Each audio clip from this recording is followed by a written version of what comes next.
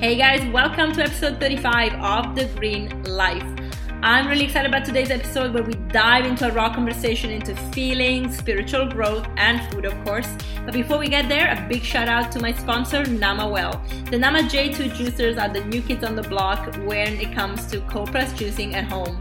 The Nama J2 is beautiful to look at, easy to use, easy to clean, and trust me when I say the juices taste amazing. Amazing. If you want to upgrade as well, you can go into the show notes for the link and my discount code for 10% off. Okay, back to the episode. Today I have a beautiful guest, Bella Mahaya Carter. Bella is passionate about writing and healing, and really her work is a testament of her own journey, going from a caterpillar to a butterfly who is now spreading her wings, helping other writers, artists, and healers navigate work and life from the inside out. In addition to teaching, she loves coaching new and established authors. And her new book, Where Do You Hang Your Hammock?, is a beautiful resource for writers if you want to get out of your head and onto those pages. Today we're going to talk about the other book, Raw, My Journey from Anxiety to Joy. And it's such a beautiful journey, and I really recommend this book because it is so relatable. But before we get into the conversation, I just want to share a little bit more about Bella's because her background is so eclectic. I love it. She studied dance at Juilliard, then she went to study cinema and screenwriting at the University of Southern California, and then she went to get herself a degree in spiritual psychology from the University of Santa Monica. I think everything fits perfectly together, and even with her personality and her beautiful light. So I'm really excited about this conversation. Without further ado, let's get there. Welcome, Bella. Hi, Bella. Thank you so much for joining The Green Life today. How are you? Oh, I'm really well. Thank you for having me, Chantal. My pleasure. You are really inspiring. So I didn't get to know you too long ago, I must say. I stumbled upon you on Fully Raw Christina's website. I kind of applied for her inner circle. And so, because I'm learning a lot more about raw food, and she had an interview with you, and I absolutely loved it. So I immediately got your book or your books. And the book Raw really spoke to me. And I thought I need to have you on the show. I love the book is not just about food, but it goes really into raw emotions and at different levels. So you really broke it down into the food, into the body, the spirit, and the mind. And it's just the way that we are meant to look at our health. And I love holistic approaches to health. So you nailed it that way. And I love that it's such a personal experience. And you didn't really hold any punches. You wrote about how you felt. And I also love that every time I read a word and I read a scene, I can see it. That's a really, I think, a testament to a very good writer. Thank you. Oh my goodness. Thank you so much. That's lovely. This is really lovely of you to say that. Thank you. It's the truth. So if people don't know you and they kind of now wanting to learn a little bit more, let's just give them a little bit of your story, which is also very fascinating. And you can intertwine to your journey into your book, obviously, because this is really what it's about. Yeah, well, sometime, maybe it was, I'm trying to think how long ago, maybe 20 years ago, I had chronic stomach problems. And the only thing my doctor could do was prescribe medication. And I thought to myself, well, I really want a cure, not a cover up. I knew that the medication might mask the symptom or might help the symptoms, but I thought I really want to cure this. And it made sense to me to think, well, if I'm having problems with my stomach, shouldn't I think about what I put into it? And so I started reading. I read lots and lots of books, and I discovered that people were curing all kinds of maladies with a raw food diet. And it seemed very extreme to me. And I was afraid to do it, didn't want to do it, hemmed and hawed. But the truth was I had exhausted my possibilities with the doctor, and I was desperate. So I said, okay, well, I'll try this.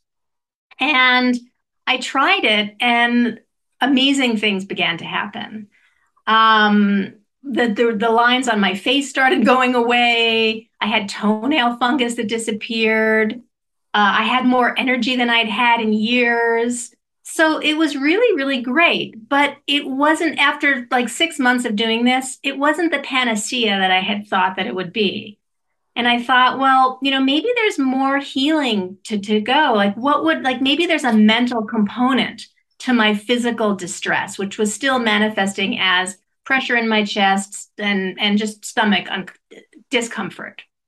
So I thought, well, okay, what would a raw food diet for the mind look like? And then around this time, I heard about this master's degree program in spiritual psychology at the University of Santa Monica. And I went to an information evening, and they were asking questions like, what would you do if you knew you couldn't fail? And I was realizing that at the age of 40, let's say 40-ish, I had felt like a failure in my life. I felt like I hadn't really accomplished the things that I thought I should by this time in my life. And it just kind of made me aware of a lot of thinking that I had that was interfering with me showing up in the world in the way that I really wanted to show up. And so that was kind of like, that was the mental, and there was also a spiritual component to that. And then there were actually mystical experiences that happened later on. But that was the beginning. The original subtitle of the book was A Midlife Quest for Health and Happiness. And I learned throughout the process of writing the book that I was struggling with anxiety. It was kind of very low level anxiety. And it wasn't until we had 5 family deaths in 3 years, and I was executor of my mom's estate, when it actually just came. I just had a full on anxiety disorder. I was afraid to leave my house. Like the anxiety just went from like this quiet little percolating thing underneath what was going on in my life to an explosion. So it really has been quite a journey to understand myself and to heal myself. And that journey began with what I put into my mouth. What was I eating? How was I fueling this body container of mine? Yeah. So your book starts actually with the body, but I would like to go first into the other two chapters.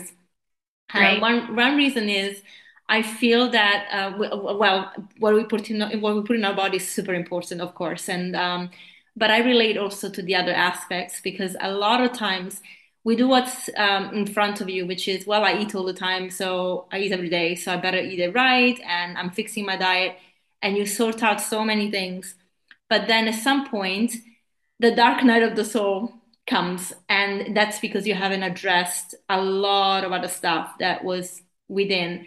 So I know a lot of women that are listening to the podcast are going through that now, and I learned from Dr. Northrope that we go through that as we start perimenopause in our early 40s, and it can happen earlier. For me, it happened last year, 2 years ago, where I just hit the wall.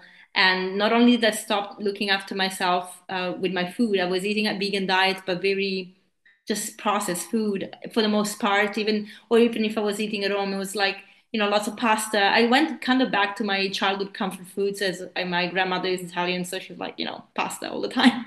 And Me too. yeah, exactly. And I kind of really didn't feel well. And then all these emotions started coming out, and I still am working through them. So I think a lot of people will benefit from actually looking at that at the same time. Now, I'm not saying that you have to look at that first if you're not nourishing yourself with your food, because I think if we're not clean inside, we can't create pathways in our brain. We don't feel well. Our digestive system is not healthy, and we can even have anxiety because of that. But if you can take me through the emotional part and what it was like for you to have that haha moment that I'm like, oh my gosh, I really need to address this, and how am I going to do it? Well, I have to say that I was distracted by something that you said. My mind just sort of went right to it. So let's pause on the question for a moment and just look at this idea about not being clean inside. Mm, That's really interesting. That's interesting language to me. And I think on a psycho-spiritual level, what I learned, which really helped a lot, is that my natural state is clean. mm, And, however you interpret that word clean, I'm using it in the sense of my natural state, our natural state is love. mm, And then our psychological state, that's where the problems get caused, but the solutions happen on a spiritual level. mhm, The problems happen on a psychological level. So what that means is that the mind gets very busy. And it tells us a lot of stuff. And what happened for most of my life was that I didn't know my mind was doing that, so I was fused with my thinking. Mm. So that means that all of my insecure thought, and there was tons of it, all of my doubts, all of my fears, just so much mental activity, and because I'm an imaginative person, right? I think we all are imaginative. So I would make up stories and I would scare myself. And I think that the biggest healing for me occurred when I began to understand that all of that insecure thought that I had, it was just insecure thought. It wasn't me. It wasn't true. It wasn't my essence. My essence is clear, clean, light, love. And so then the question becomes, well, how come that's not my experience in my life? How come that I'm not feeling that all the time? And it really is, I think, because of the all of the mental activity that just hijacks us. Mm. Yeah. So if I didn't answer your question, feel free to rephrase it. No, that was actually a very good introduction to the question, the answer to the question, because from that, I would like you to then develop into your experience, like the first thing that you looked into, and then the connection that you started making from the point of the aha moment. I'm not sure I understand your question. So maybe you could be a little more clear in terms of, at what stage in the journey, because the Yeah. journey took place over many years. So when the first time you looked into the spiritual part, when you realized that you were grieving, what was that you had this grief inside, that you had this pain, that you had this loss that you haven't really processed? What was the first thing that you went into, and then from there, what was the next connection? So like how did it develop into this really deep dive into your spirituality? Because obviously you didn't go straight to the center of it. You had to start and putting the pieces Yeah, together. that's a great question. Thank you. I understand that now. Um, I think the first step really was this question, what would you do if you knew you couldn't fail? Because I had all these dreams. I had all these things I wanted to do. I wanted to write. I wanted to speak. I wanted to teach. I wanted to coach. And I don't know. I just didn't have the confidence. I didn't believe in I just I had a lot of fear. I mean, I did some really cool things, but I just didn't show up and wasn't showing up in the way that I really wanted to show up, in the way that I felt called to show up. Mm, So asking that question, what would you do if you knew you couldn't fail? Was one thing, but then like the answer to that question is there is no such thing as failure. There are only opportunities for growth. mm, And then I started approaching life with a learning orientation. So whenever things got difficult, I would say, well, what if this is my teacher? And I would ask, how can I love this too? mm, How can I love myself while I'm in this crappy situation that I'm not really enjoying? But what is there for me to learn here? And that shift of perspective, life is a big school. We're in life school. mhm, And what am I here to learn?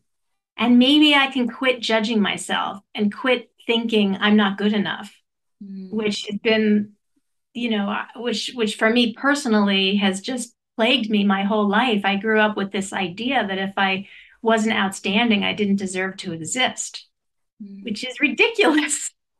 And yet, it's old. It's old. It's ancient. It's inherited. And it is prevalent in our society. Yeah, exactly. That I was gonna say, so many of us feel that way because of the programming that we have.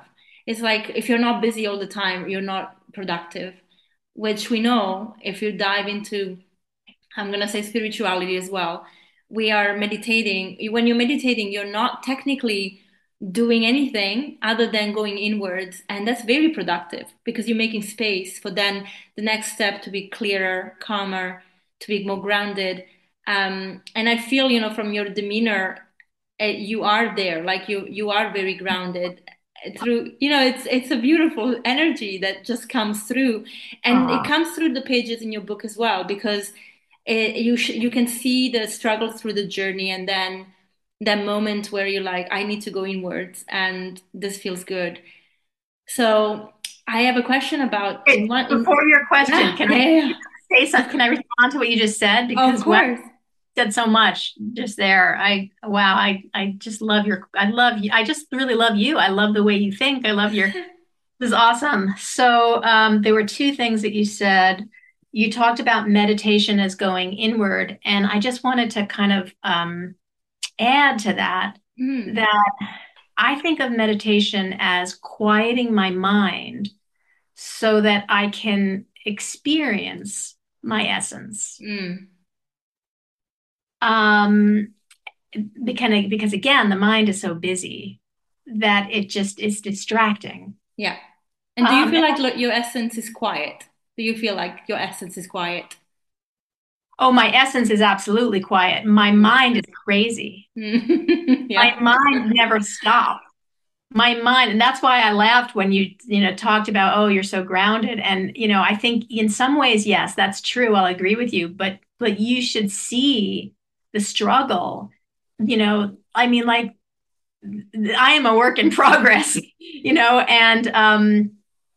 I'm actually kind of glad that this conversation is moving in the direction of the spiritual, because when I was working on this book and I was shopping the book proposal, people wanted me, agents and editors wanted me to be a raw food expert. Mm, I felt like that wasn't me. Like that's not what I'm here to teach.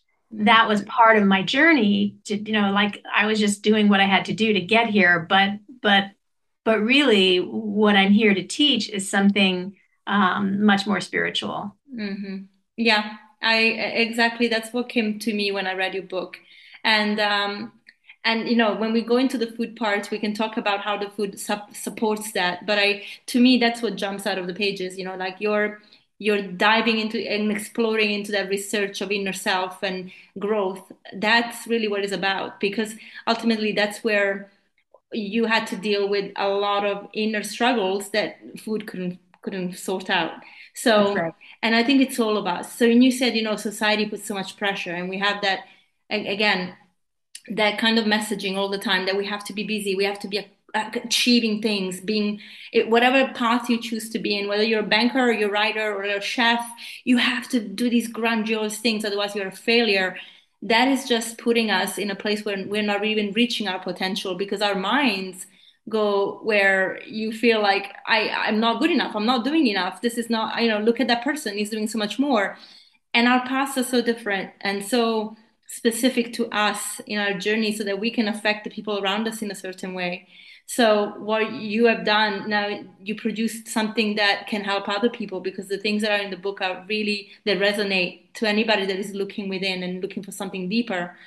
So I can totally see that that's where you'll feel called, because that's the stronger part of our path on this planet, because eventually we leave, and when we leave, what is our impact? It's not going to be the beautiful cakes you made, or the thousand books you wrote. It's going to be, how did I impact other people, where Yeah, yeah. And also, as you're talking, I'm thinking that it seems to me that the real struggle is to just be fully present mm, yeah. and to, really be in the moment. And the moment is always creative. Mm, It's something, every moment is a new moment. We haven't lived it before and it's creative, but we try, at least I try, in my fear and in my angst, I try to control it. I try to manage it. I try to just make things go my way, and I'm like constantly grappling and struggling and resisting what is. And that over the last few years, the lesson of surrender has really, I remember one time, like, there was a time, I don't remember when this was, but I was just, everything felt very chaotic. And in my meditation practice, one day I didn't hear it like you hear voices, but I just got a very clear message. And the message was slow down. mm, And I was like, but I don't want to slow down. Like I'm having fun. I'm doing things. I'm busy, it's good. But I also knew, even though there was a part of me that was resisting that message, a part of me felt like, wow, that is great wisdom. slow down. And then the next day I got another message. And it was kind of like it all happened, it unfolded in like a week. It was slow down, let go, stop fighting, and trust life. Mm. And I keep returning to those simple instructions. Yeah. Slow down, let go, stop fighting, trust life. Wow. I mean, if I could do that, I could do anything, and Yeah. it's a process and a practice. Yeah. Absolutely. So I don't know if you were also raised Catholic. Yeah. So Yeah. you'll relate to this. So I was, and I always felt so oppressed by the the structure that wasn't connecting us to the Most High. But when you say those words, like slow down, let go, trust, and that's exactly what he does. That's exactly what he says because he's got everything under control. He's like, I know exactly what your purpose is. If you let me speak to you, you will be able to hear it. You'll be able to fulfill it. Stop trying to do what your mind says, what society says. So when you say those words, that's exactly what I saw because this is the things that I every day in my meditation, I remind myself to listen to those words, same guidance, because I do get also very caught up in my head and the things that I need to do. I'm a very practical person, so I'm Yeah. just like I have to do 5 things, I'll do 10, and then I'm Right, exhausted. right, right, right, Yeah, and so yeah, the way you said there is just boom.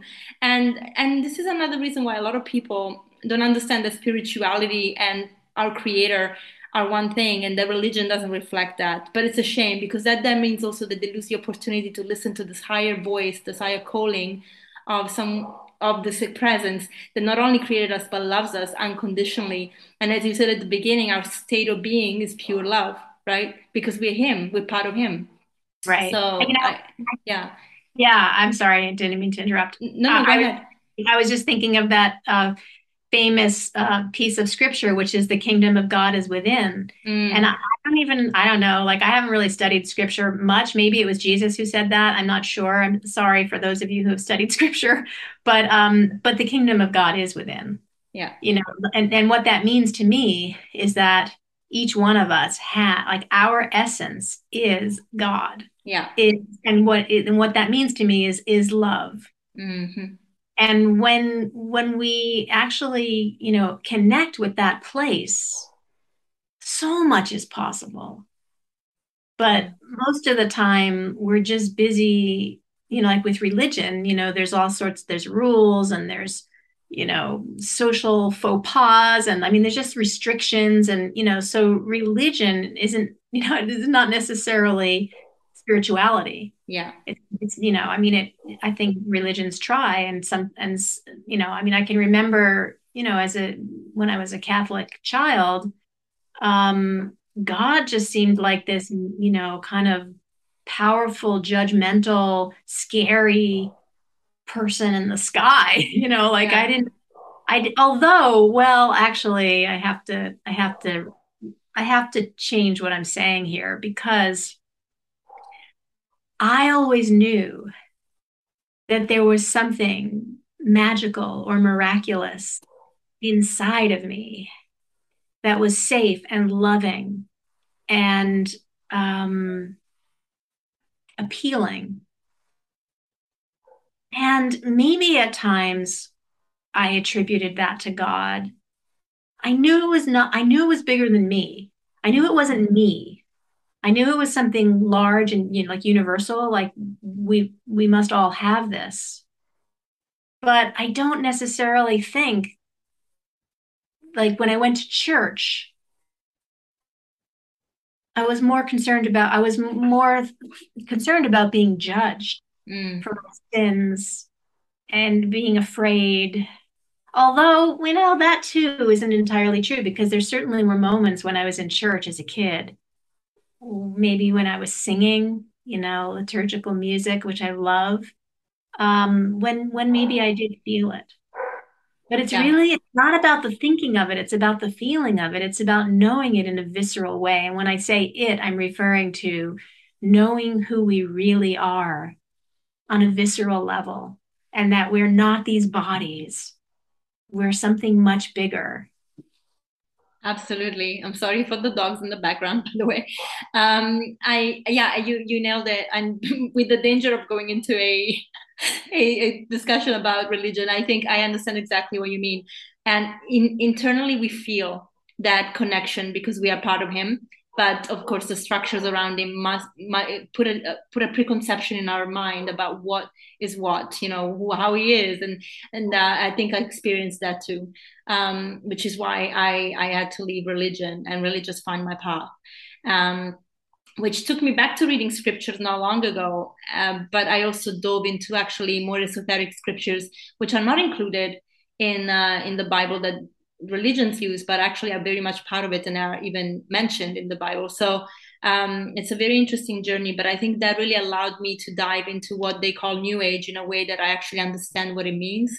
And it has brought so much more stability in my heart and my soul than anything has done before. Even if I'm a yoga teacher, I used to teach yoga and say the right things, but sometimes I just didn't feel it until I did this inner work. Well, I think hitting the wall for you was, having this stomach problem and really having to dive deep. And for me was making myself sick, having a nervous breakdown, and really just putting myself together again, exploring and going Yeah. within and making some very hard choices. For me was, having to cut some ties with family, some family members that, you can love someone, but you just don't necessarily are on the same vibrational level at this point in your life. And so you have to really let go, and let go and trust the process. Um, but yeah, it's been unfolding that way. But before we go to food, because eventually we have to go to food. That's my bread, pun intended. I don't know. I'm beginning to wonder. Like I'm thinking there's more to what you have to say than food, obviously. Oh yeah, of course. But a lot of people are here to actually listen to the raw food as well, and I really want to talk about that because it's a beautiful journey I'm on as well. But there was one scene into your in your book, and I call it scene because I was seeing it. You were looking for this holistic psychiatrist, which is something I never came across. And I would love you to elaborate a little bit. What is an holistic psychiatrist, and what was your experience with it? Well, uh, what I believe in holistic healing. I believe that healing on the level of the body also involves the mind and the spirit. And one of my pet peeves with traditional psychology, I have a master's degree in spiritual psychology. And one of my pet peeves with psychology is that the root of the word psychology is psyche, which means soul. And Mm, yet traditional psychologists, they're not trained to include the soul in the equation of the conversation. mm, And so to me, that's problematic. Sort of the same thing with medical professionals. And since I was struggling mentally and I was thinking maybe a psychiatrist would be a good idea, I know that in my experience, psychiatrists tend to prescribe medications that can be helpful, but I knew that wasn't my path. I mm, didn't want to do that. I knew that the anxiety that I was experiencing, which was debilitating, I was afraid to leave my house, as I mentioned earlier. Um, and my doctor prescribed Xanax, but I had known people who had gotten addicted to those kinds of drugs. And so I really looked at my anxiety, and as uncomfortable as it was, I tried to approach it as, what can I learn? What is this here to teach me? mm, And, but I thought if I could find a psychiatrist who had a holistic background, uh, that would be helpful. That would be good. And I found somebody, but it turned out to be a terrible match. oh no. Yeah, it was really, yeah, we just kind of didn't like each other. Mm, And yeah, I mean, it was just, I would leave his office in tears, but not like healthy tears, but just because I felt like he didn't see me, he didn't listen to me, he didn't understand me. He was making assumptions about me that didn't feel true. It just really was a mess. mm, So, so that led me to someone else and then to someone else. and I found the help that I needed. But all the while I understood that, and I think this is really important for people looking for any kind of help. Whether you're looking for a writing coach or you're looking for a therapist or whatever you're looking for, you're in the driver's seat. Mm. I was in the driver's seat. And again, I had to be very connected and tuned in to my inner, to my essence, to that part of me that is divine, that part of me that knows, because there is a part of all of us that knows. And when we cultivate our trust in the part of us that knows, we stop running around like chickens with our heads cut off, looking for other people to tell us what to do. And we get guidance from our own inner wisdom, and we make decisions from there. And learning how to do that has saved my life. Mm. Yeah. Ah, yes. I'm in. Yeah. I think most of us can say when we listen to that intuition, when we stand still and really hear our our inner calling, our inner voice, magic happens. Yeah. Absolutely. Absolutely. And it's so easy to give away our knowing, to Mm. give it away to look to other people. It's so easy. It's so tempting. It's what we're trained to do. Other people are experts, other Yeah. people have all this knowledge. But I knew I knew the first time after I left his office crying, I was like, oh, this isn't good. But I went back, it happened again, and I'm like, oh, this isn't good. And I finally just said to him, this isn't good. Yeah. But sometimes it can be really hard to listen to that small voice because it's small and it's quiet. Mm. And so if our minds are busy, which they are, that's like the nature of a mind. They tend to be very busy. They're trying to figure so much out. There's so much going on. It's busy in there. Yeah. The point of meditation, Yeah. to slow that down, to readjust the focus, to quiet the mind so the soul can speak. So Yeah. the soul is always speaking. It's more like quiet the mind so you can hear what the heck is the soul is saying to you. Yeah, I'm gonna make you laugh, hopefully. But I kind of relate to that experience. I had this. I started seeing this coach when I was having a hard time online. So it was during lockdown, and she kept on talking about my inner child, which I appreciated because it's true. I had to go down and do a little bit of digging into my childhood to see what that little child was needing and was coming through into my adulthood. But she had a way to really peel me off, and then she kept on saying that no, it's because you are not listening to your inner child. I'm like, no, I'm listening to my inner child, and she's even upset with you. Like, enough. I was just like, you and I cannot work together. This is not gonna. My inner child is gonna kick me because you're just pissing her off. Yeah. I was Huh. like, oh no. But it took me a while, and I was like, why am I leaving these coaching sessions so angry? You know? Yeah. I think actually that's a great point that I want to mention. And that is that we can trust the feeling. Hmm. The mind will make up all kinds of stories. It'll, but at the end of the day, like, our bodies are our barometers. Hmm. So if we're feeling like no, then it's a no. Yeah. No matter who, like no matter what the mind is ruminating over or imagining or trying to figure out, the body knows. And really more specifically, the heart. Hmm. Man, if you can tune into your heart, I mean, I often just place my right hand on my heart, my left hand on my belly, and I close my eyes and I just try to just kind of zero in and just like say, okay, heart, what do you have for me? Yeah. I'm here and I am listening. I am listening. I have this thing I keep on my bulletin board near my desk, and it just says, listen, Listen. Hmm. listen. And I feel like really uh at the end of the day and at the beginning of the day, that and throughout the day, that is my challenge and that is my joy and that is my opportunity throughout whatever I'm going through. That's what I'm learning. Yeah, absolutely. And while you had to do all this work, obviously, even inner work and hard work, did you get support from your family? Your I have a husband, your super, child? yeah, I have a super supportive husband.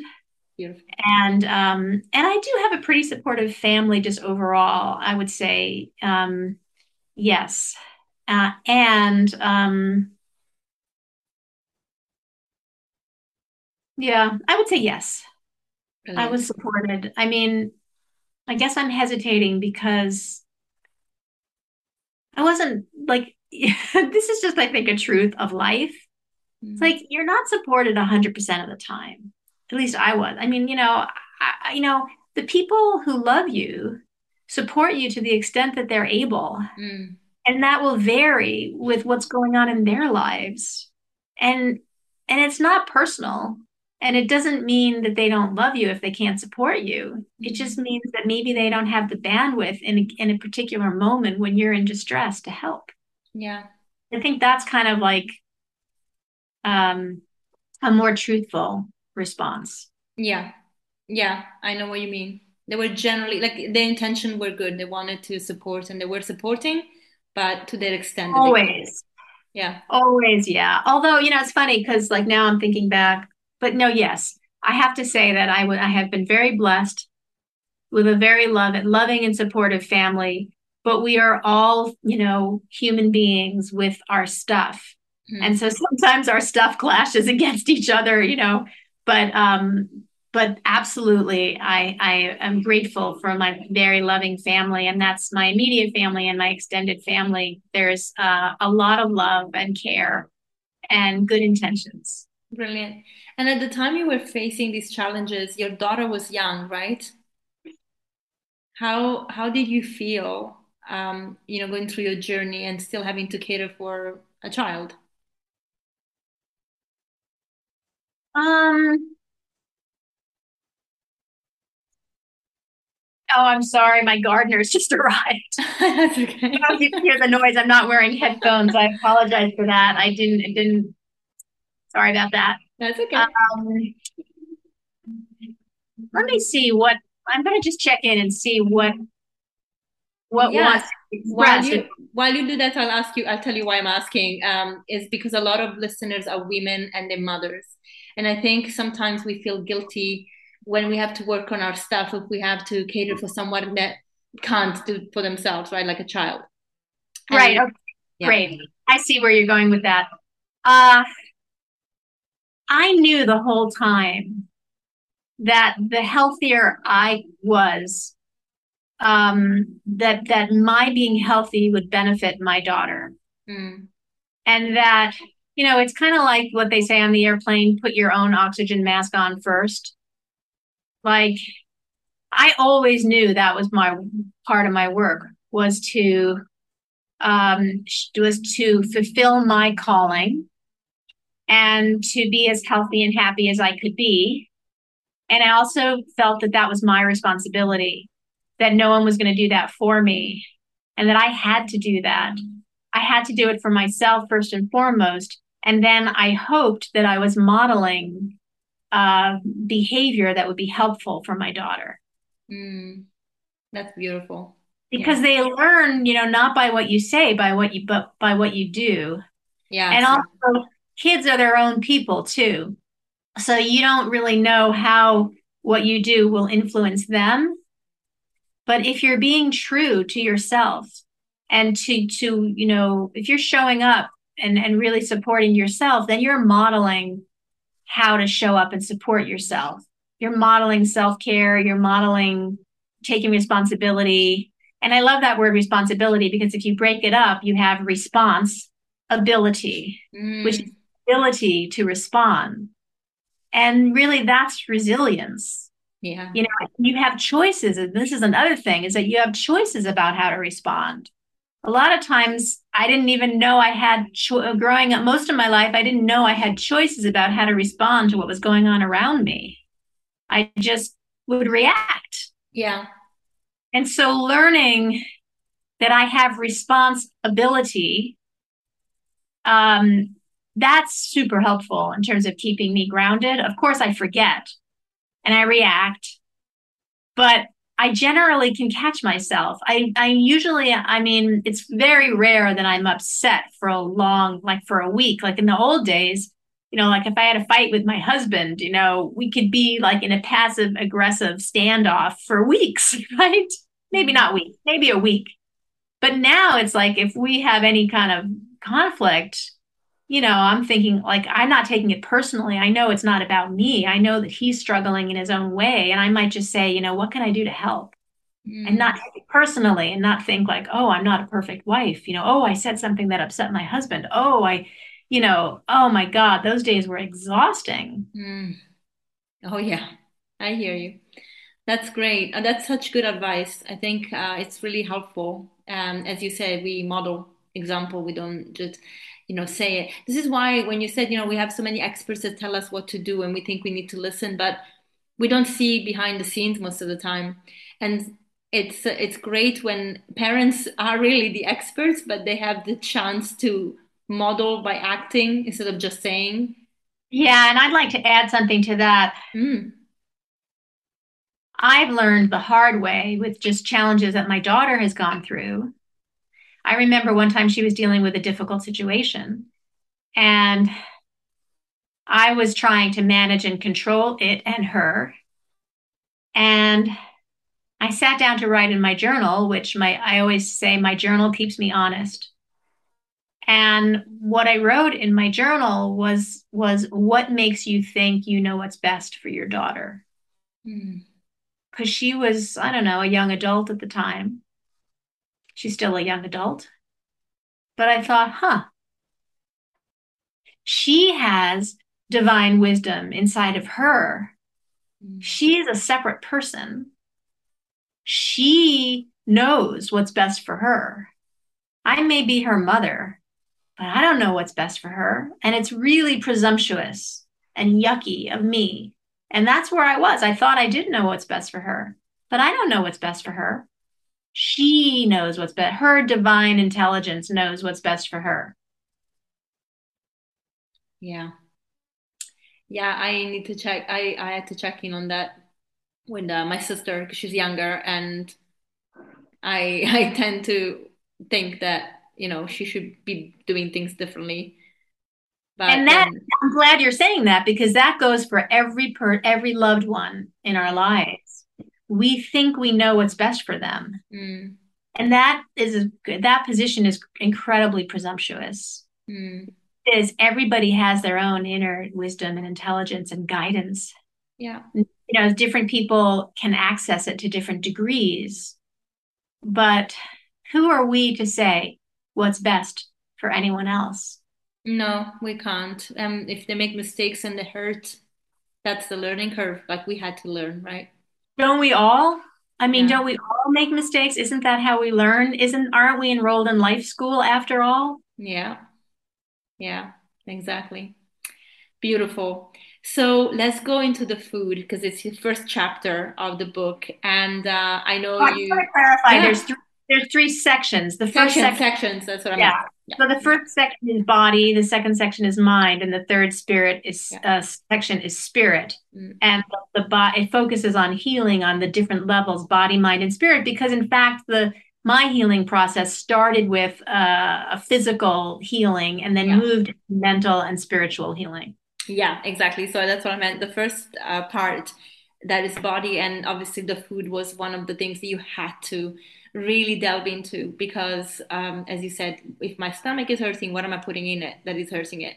So you said at the beginning you definitely were resistant to going raw straight away, even if you saw many accounts that explain that's actually really the way to heal.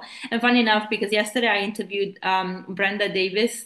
I She's so love lovely. I that. don't love Yeah, her. great. And she said, raw diets really are healing diets, and they're particularly good when somebody has to heal from a disease that could be cardiovascular disease or could be cancer. She doesn't necessarily recommend them as lifestyle because of the things that they do miss, but she said that we can all implement raw food. And I think I'm at that stage where, although I'm not fully raw, I wanted to learn more about raw, which is how I ended up on Christina's website, because there is so much goodness about it. And I must say that since I have more raw, I feel better. And the food is like this the spiritual, if funny enough, catalyst, because Well, it the the food is pure alive. is alive. Exactly. So when you gave up to the resistance and you're like, okay, I'm gonna do this, what was the first thing you thought? How were you prepared to actually dive into this new lifestyle and diet that you hadn't done before? Well, first of all, I want to reiterate that I was desperate. Mm. Okay. I was desperate. So one of the first things I did, and I tell the story in the book, was my maternal ancestors are Italian, and pasta was definitely my comfort food growing up.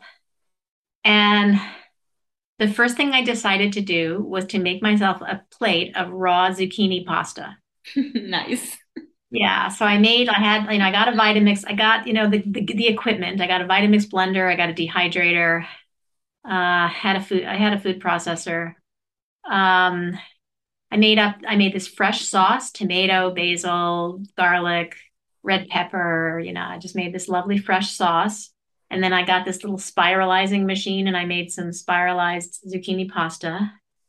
And I actually it was lunchtime.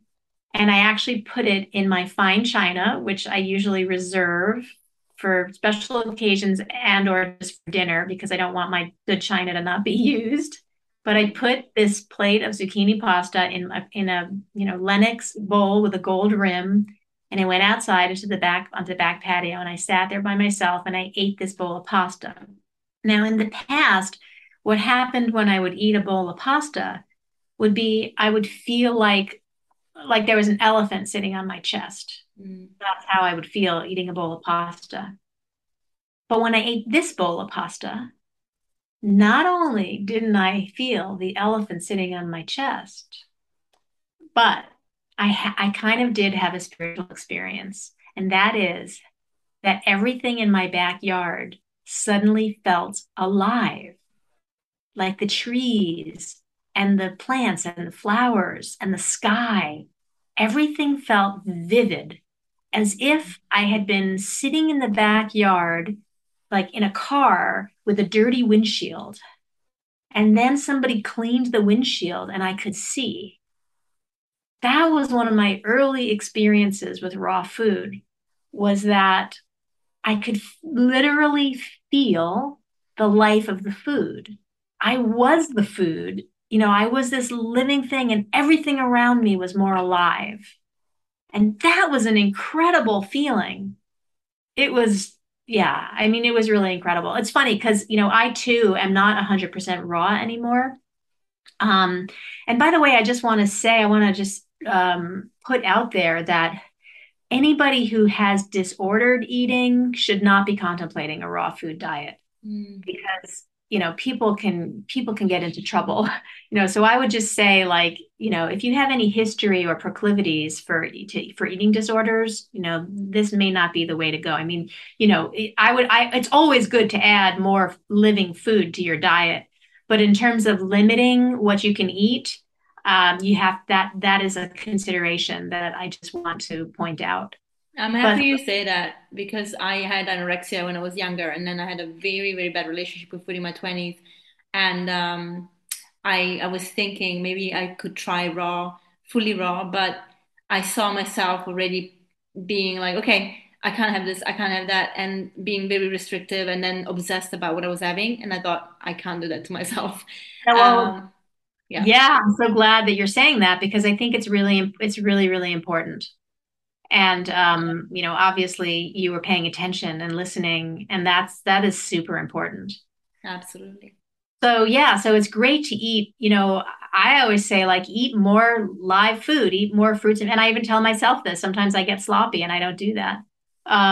But eating more, like adding, it's like it's not like depriving yourself. Mm. It's like add more fresh fruits and vegetables to your diet. It can only help you, unless, like I said, unless you have disordered eating history or patterns or thinking, then that's not a great idea. But I do want to share a story with you. Yeah. After, I don't know, I think I was raw for 4 or 5 years. And then I was like, you know what? My stomach's feeling better. I miss warm food. I want to have something warm, And I remember that I think I made like some stir-fried vegetables and tofu and some quinoa. And I hadn't had cooked grains in 5 years. And I made this dish. I went out onto the front porch. I sat there by myself and I was eating this food. And after the meal, I felt very relaxed. I felt very sleepy. And I realized that the food was acting like a drug, Mm. that it actually was soothing and what's the word I'm thinking of? It was like anesthetizing. It was tranquilizing. Mm. And I'm like, well, this isn't such a bad thing if I want to feel tranquil to eat some quinoa. Mhm. Like that felt really interesting and good. And and I think at the end of the day, um, what helps me is thinking like, how can I nourish myself? Because I don't always. Sometimes, I just want to watch Netflix and eat a bowl of popcorn. Mm. Which is perfectly good for you. Yeah, exactly. And, like I know how I feel. Like I feel like this body of mine is extremely sensitive. Mm. Feel like I can feel, I think the important thing is to bring conscious awareness to eating, Mm. whatever you're eating.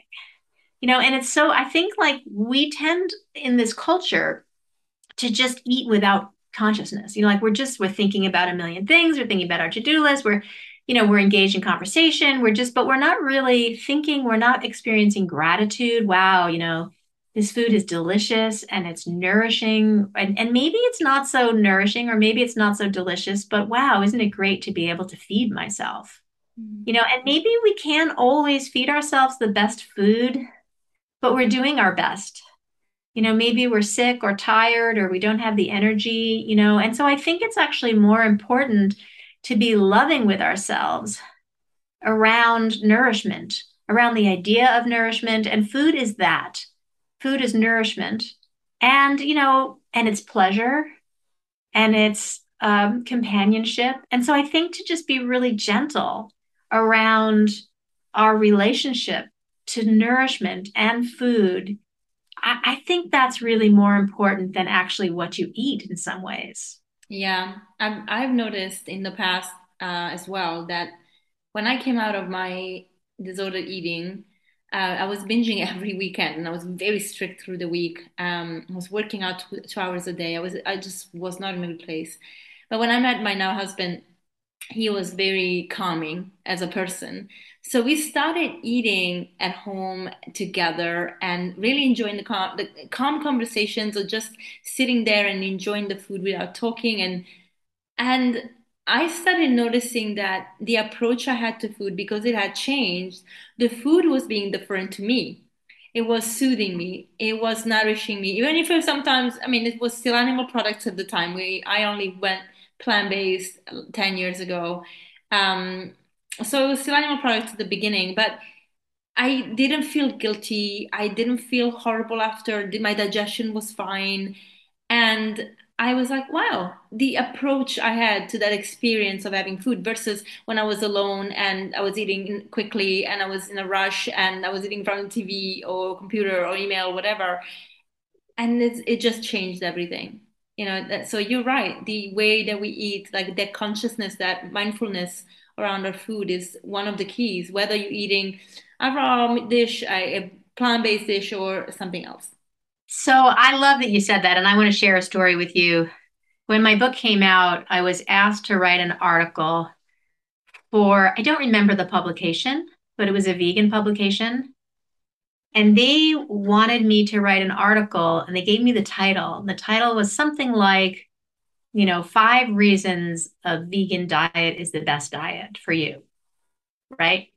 And I had a problem with that title. And I don't remember. I mean, it's been a while, but I think the way but I wanted to write the piece. I just didn't like the title. Mm. So I think that was the title. And I think my first sentence was something like, I can't tell you what the best diet for you is. Nobody can. Mm. But I can tell you that for me, a vegan diet has been the best, a raw vegan diet has been the best for me. And this is why. But this is just for me.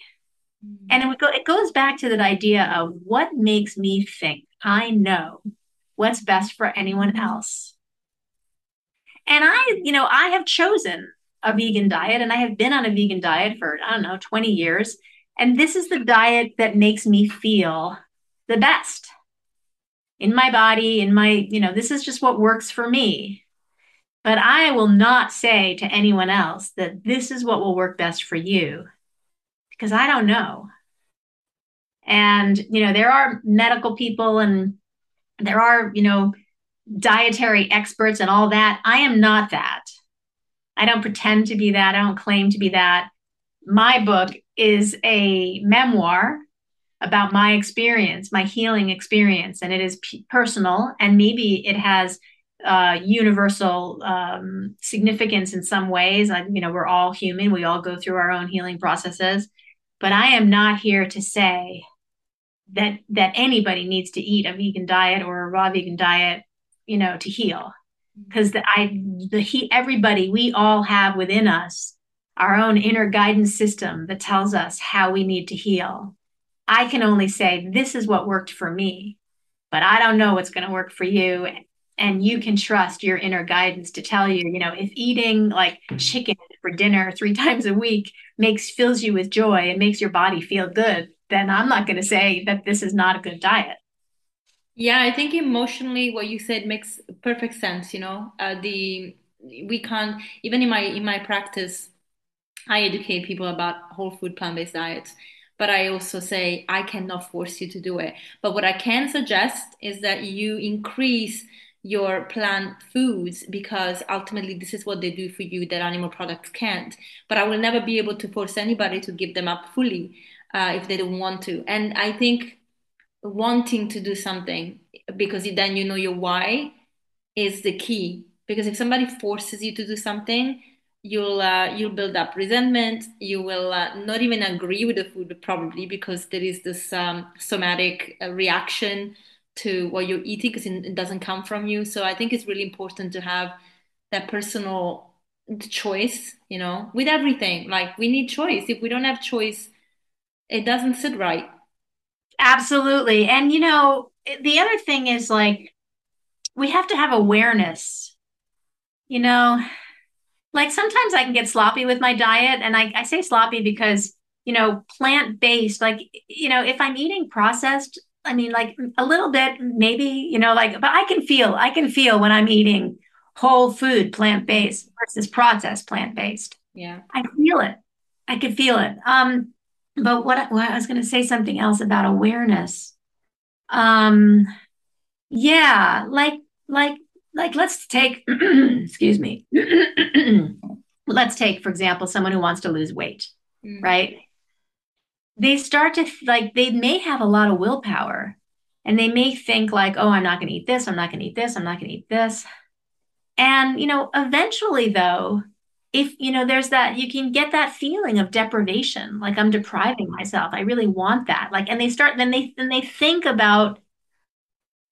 And I guess I'm saying they, but I think I've had this experience myself in my life because I was a dancer when I was younger and I had to maintain a certain figure. And so I was aware of these kinds of things and sort of plagued by them. Like I would think of the like foods that weren't super nourishing as treats.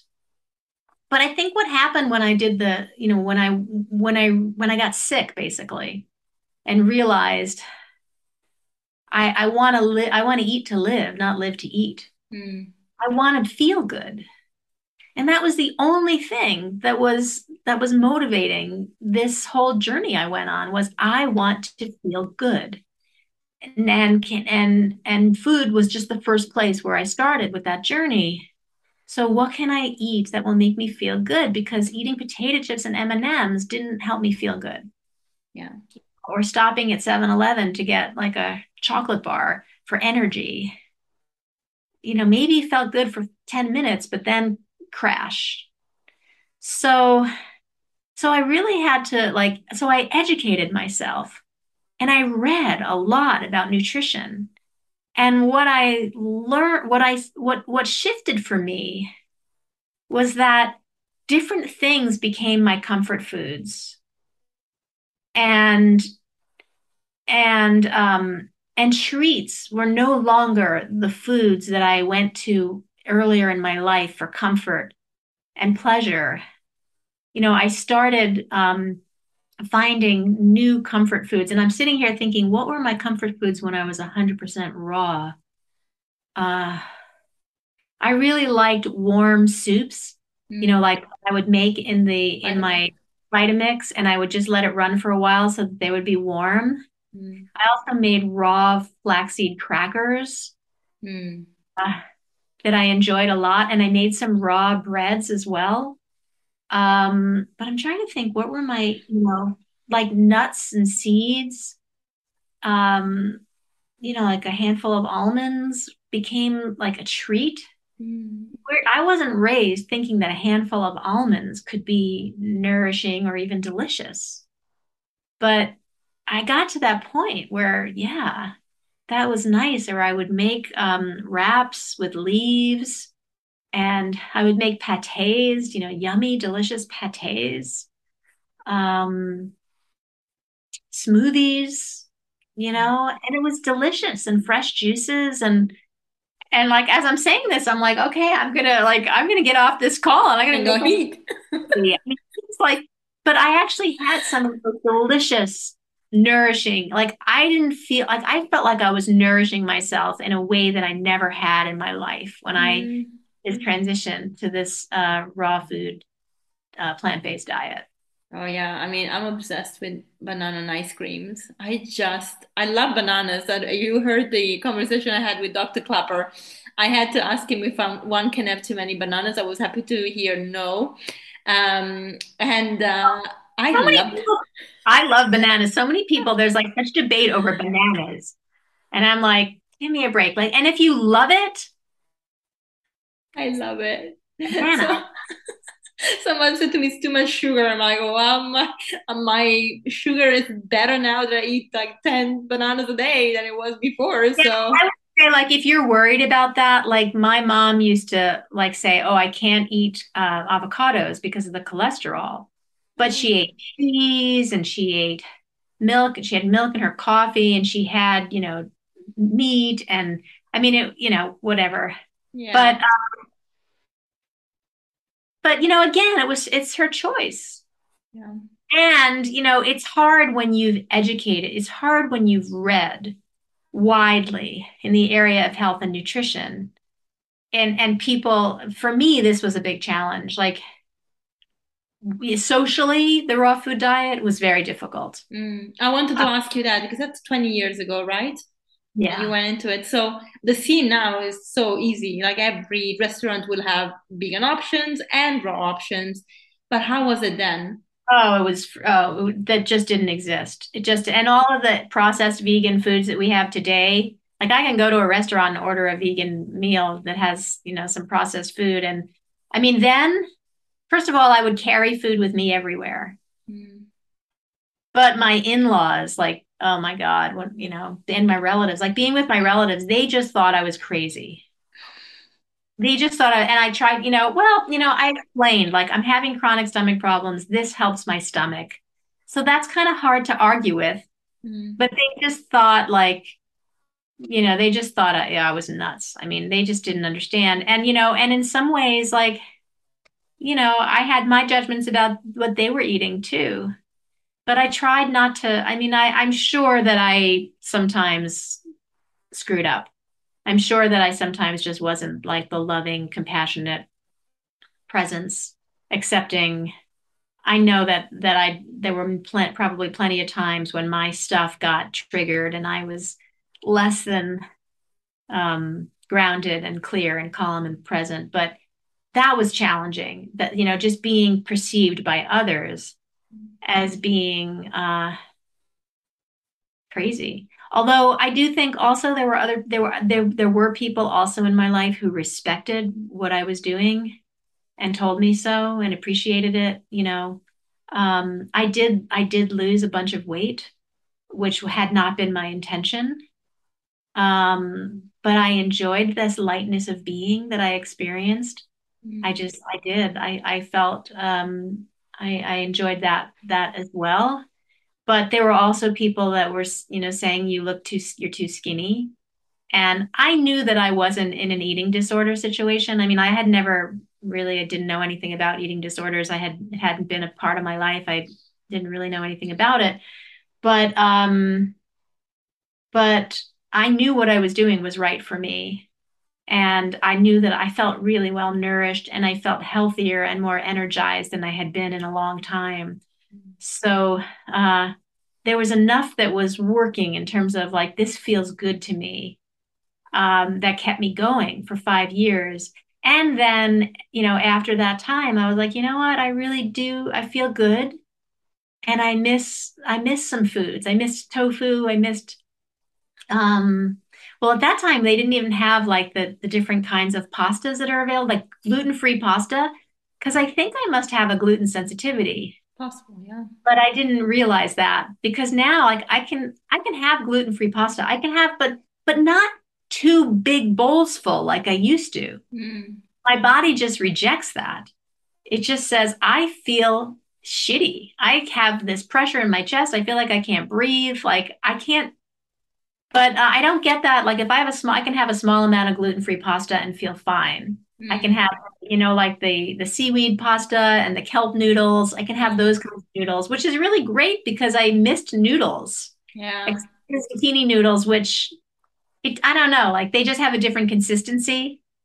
Mm. So, yeah, so it's been quite a journey with the food. And I'm just reminded as I'm talking about all of this that there's so much delicious, nourishing, plant-based, vegan food available today.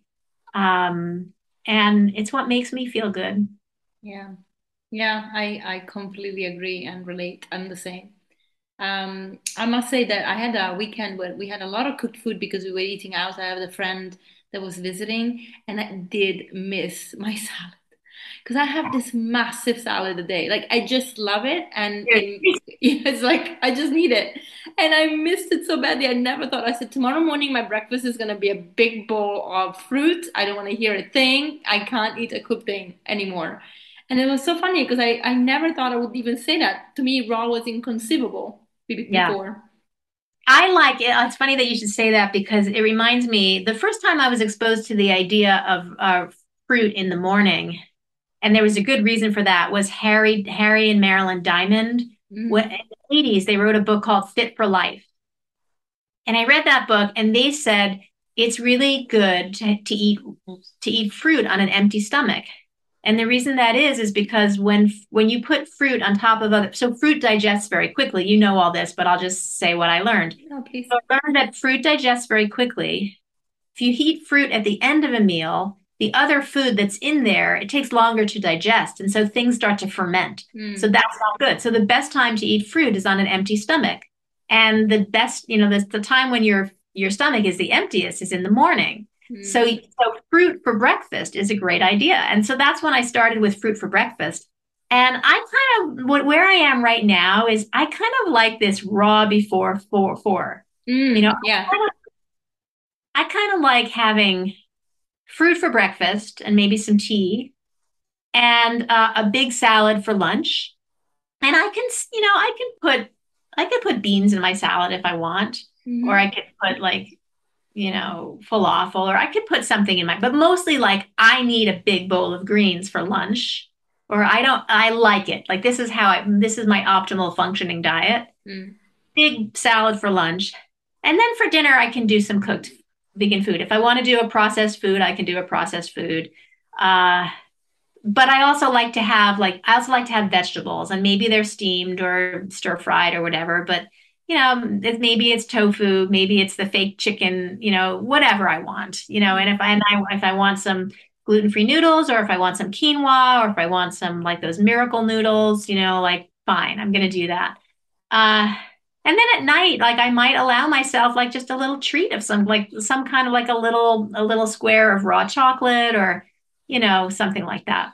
Yeah, yeah. I do I do sometimes like popcorn when I'm watching Netflix. But but yeah, I mean, I just feel like again, this is not a prescription. Mm, This is me sharing my personal feelings about food, and this comes from having read, over maybe 100 books about nutrition, and that's it doesn't make me I don't say that I'm an expert, but I am pretty widely read in the field. And I've read a lot in the field of nutrition. But I'm not a nutritionist, and I'm not a health coach. I'm a writing and creativity coach, and I help people get out of their own way so that what wants to come through them can come through. And we look at that on the level of body, mind, and spirit. yeah, absolutely. One last question, as I know I'm taking so much of your time, but did you feel that changing your diet also opened up your creativity? Do you feel like you had more to give? You were receiving more and maybe sharing more? Well, absolutely, because it has to do with my overall health. Mm, And so, what I bring to my own creative work as a writer and as a coach and as a teacher, because I teach creative writing, mm, uh, what I can only bring what I've got to give. mm. And, so that has to do with how well nourished I am, how calm I am, how grounded and centered I am, like what I bring to the table, is very much a reflection of how I care for my body, mind, and spirit. Yeah, I would say that a plant-based diet definitely can embodies all of those elements that I needed because I definitely found that when I changed my diet, there was a lot of anxiety and pent-up anger that wasn't mine. I mean, not that I don't get angry, but it wasn't my anger, it wasn't my frustration, it wasn't my dark feelings. It came from somewhere else, and when those animal products left my body, those feelings left too. So I think Yeah, there's, yeah. I do want to say as I'm listening to you talking, and again, this is just for me. Mm, This is not for anybody else. This is just for me. Uh, I learned about some of the ways the animals are treated, and also what the hormones that they're given. mm, And I just didn't want to take that into my body, mm, because I just felt like, and I also, I mean, there's all kinds of reasons, and I'm not like a whole food, plant-based educator. But when I started to learn about what actually goes on, like in the meat industry and in the dairy industry, I was like, "Ooh, I'm glad I'm not eating that stuff." yeah, Because it was very, it was, it was, the word that comes to my mind is violent yeah, it is. and murderous. And I just didn't, I like, that's not why I changed, I wasn't thinking of those things when I changed my diet. But I didn't want. I'm glad that I'm not participating in that, and I'm not like holier than thou because I probably participate in things that aren't so great for the planet and for life. But we make our own choices based on what makes sense in any given moment in our lives. And if I were to say that I wanted to advocate for anything, I would say I advocate for love. I Mm, advocate for peace and compassion, and uh, how can we create peace first within ourselves? And that is our responsibility, and that is an inside job. And there's never going to be peace in the world if we're not paying attention and waking up to the role that we play just within our own relationship to ourselves. And that's what I am, and that's what I am advocating. I am saying, let's take responsibility for our response ability. mm. That's a beautiful way to end. the conversation. Thank you so much, Bella. It was so nice to have you on. I loved our conversation. You have so much to share. It comes through your writing, as I said at the beginning, and I'm really, really honored that you took the time to speak to me. Thank you. Thank you so much for having me. It's been wonderful being with you. See you soon.